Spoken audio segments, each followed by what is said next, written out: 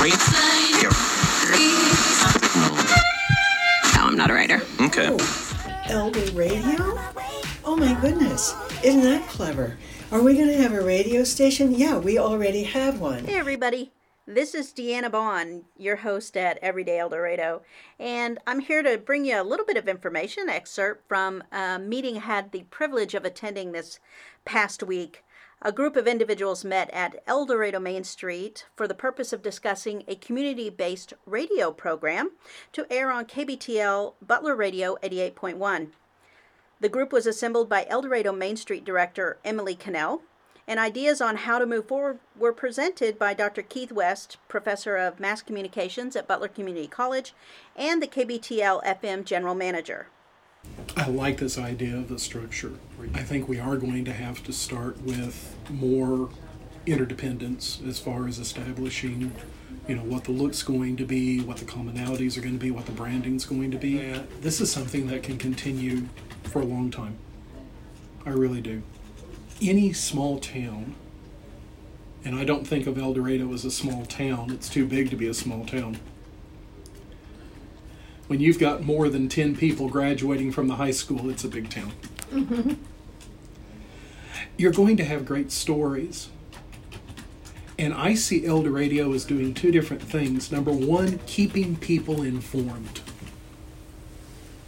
We've got a lot of services, a lot of opportunities that people just don't know about until they're over. But secondly, and that's where the stories come in. That's where the stories come in. It'll make us stronger because we understand that we're not by ourselves.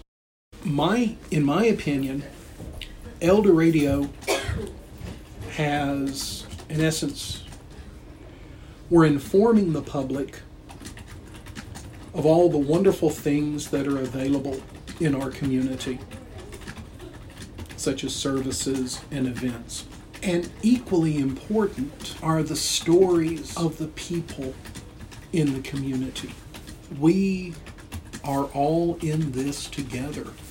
And rather than divide us by labels, El Dorado can show the humanity in our group.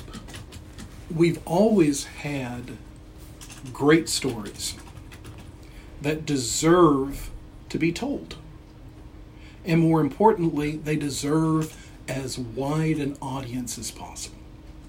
Our community has always had great stories to be told.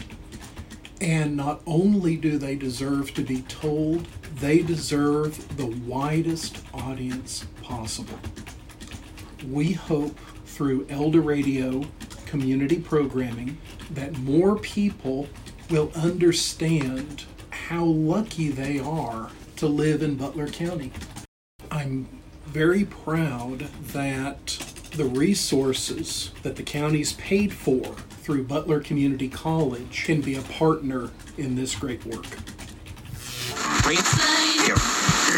So that's it for me today here at Everyday El Dorado, but keep an eye out and an ear open for more information to come about El Dorado. Have a great day, everyone.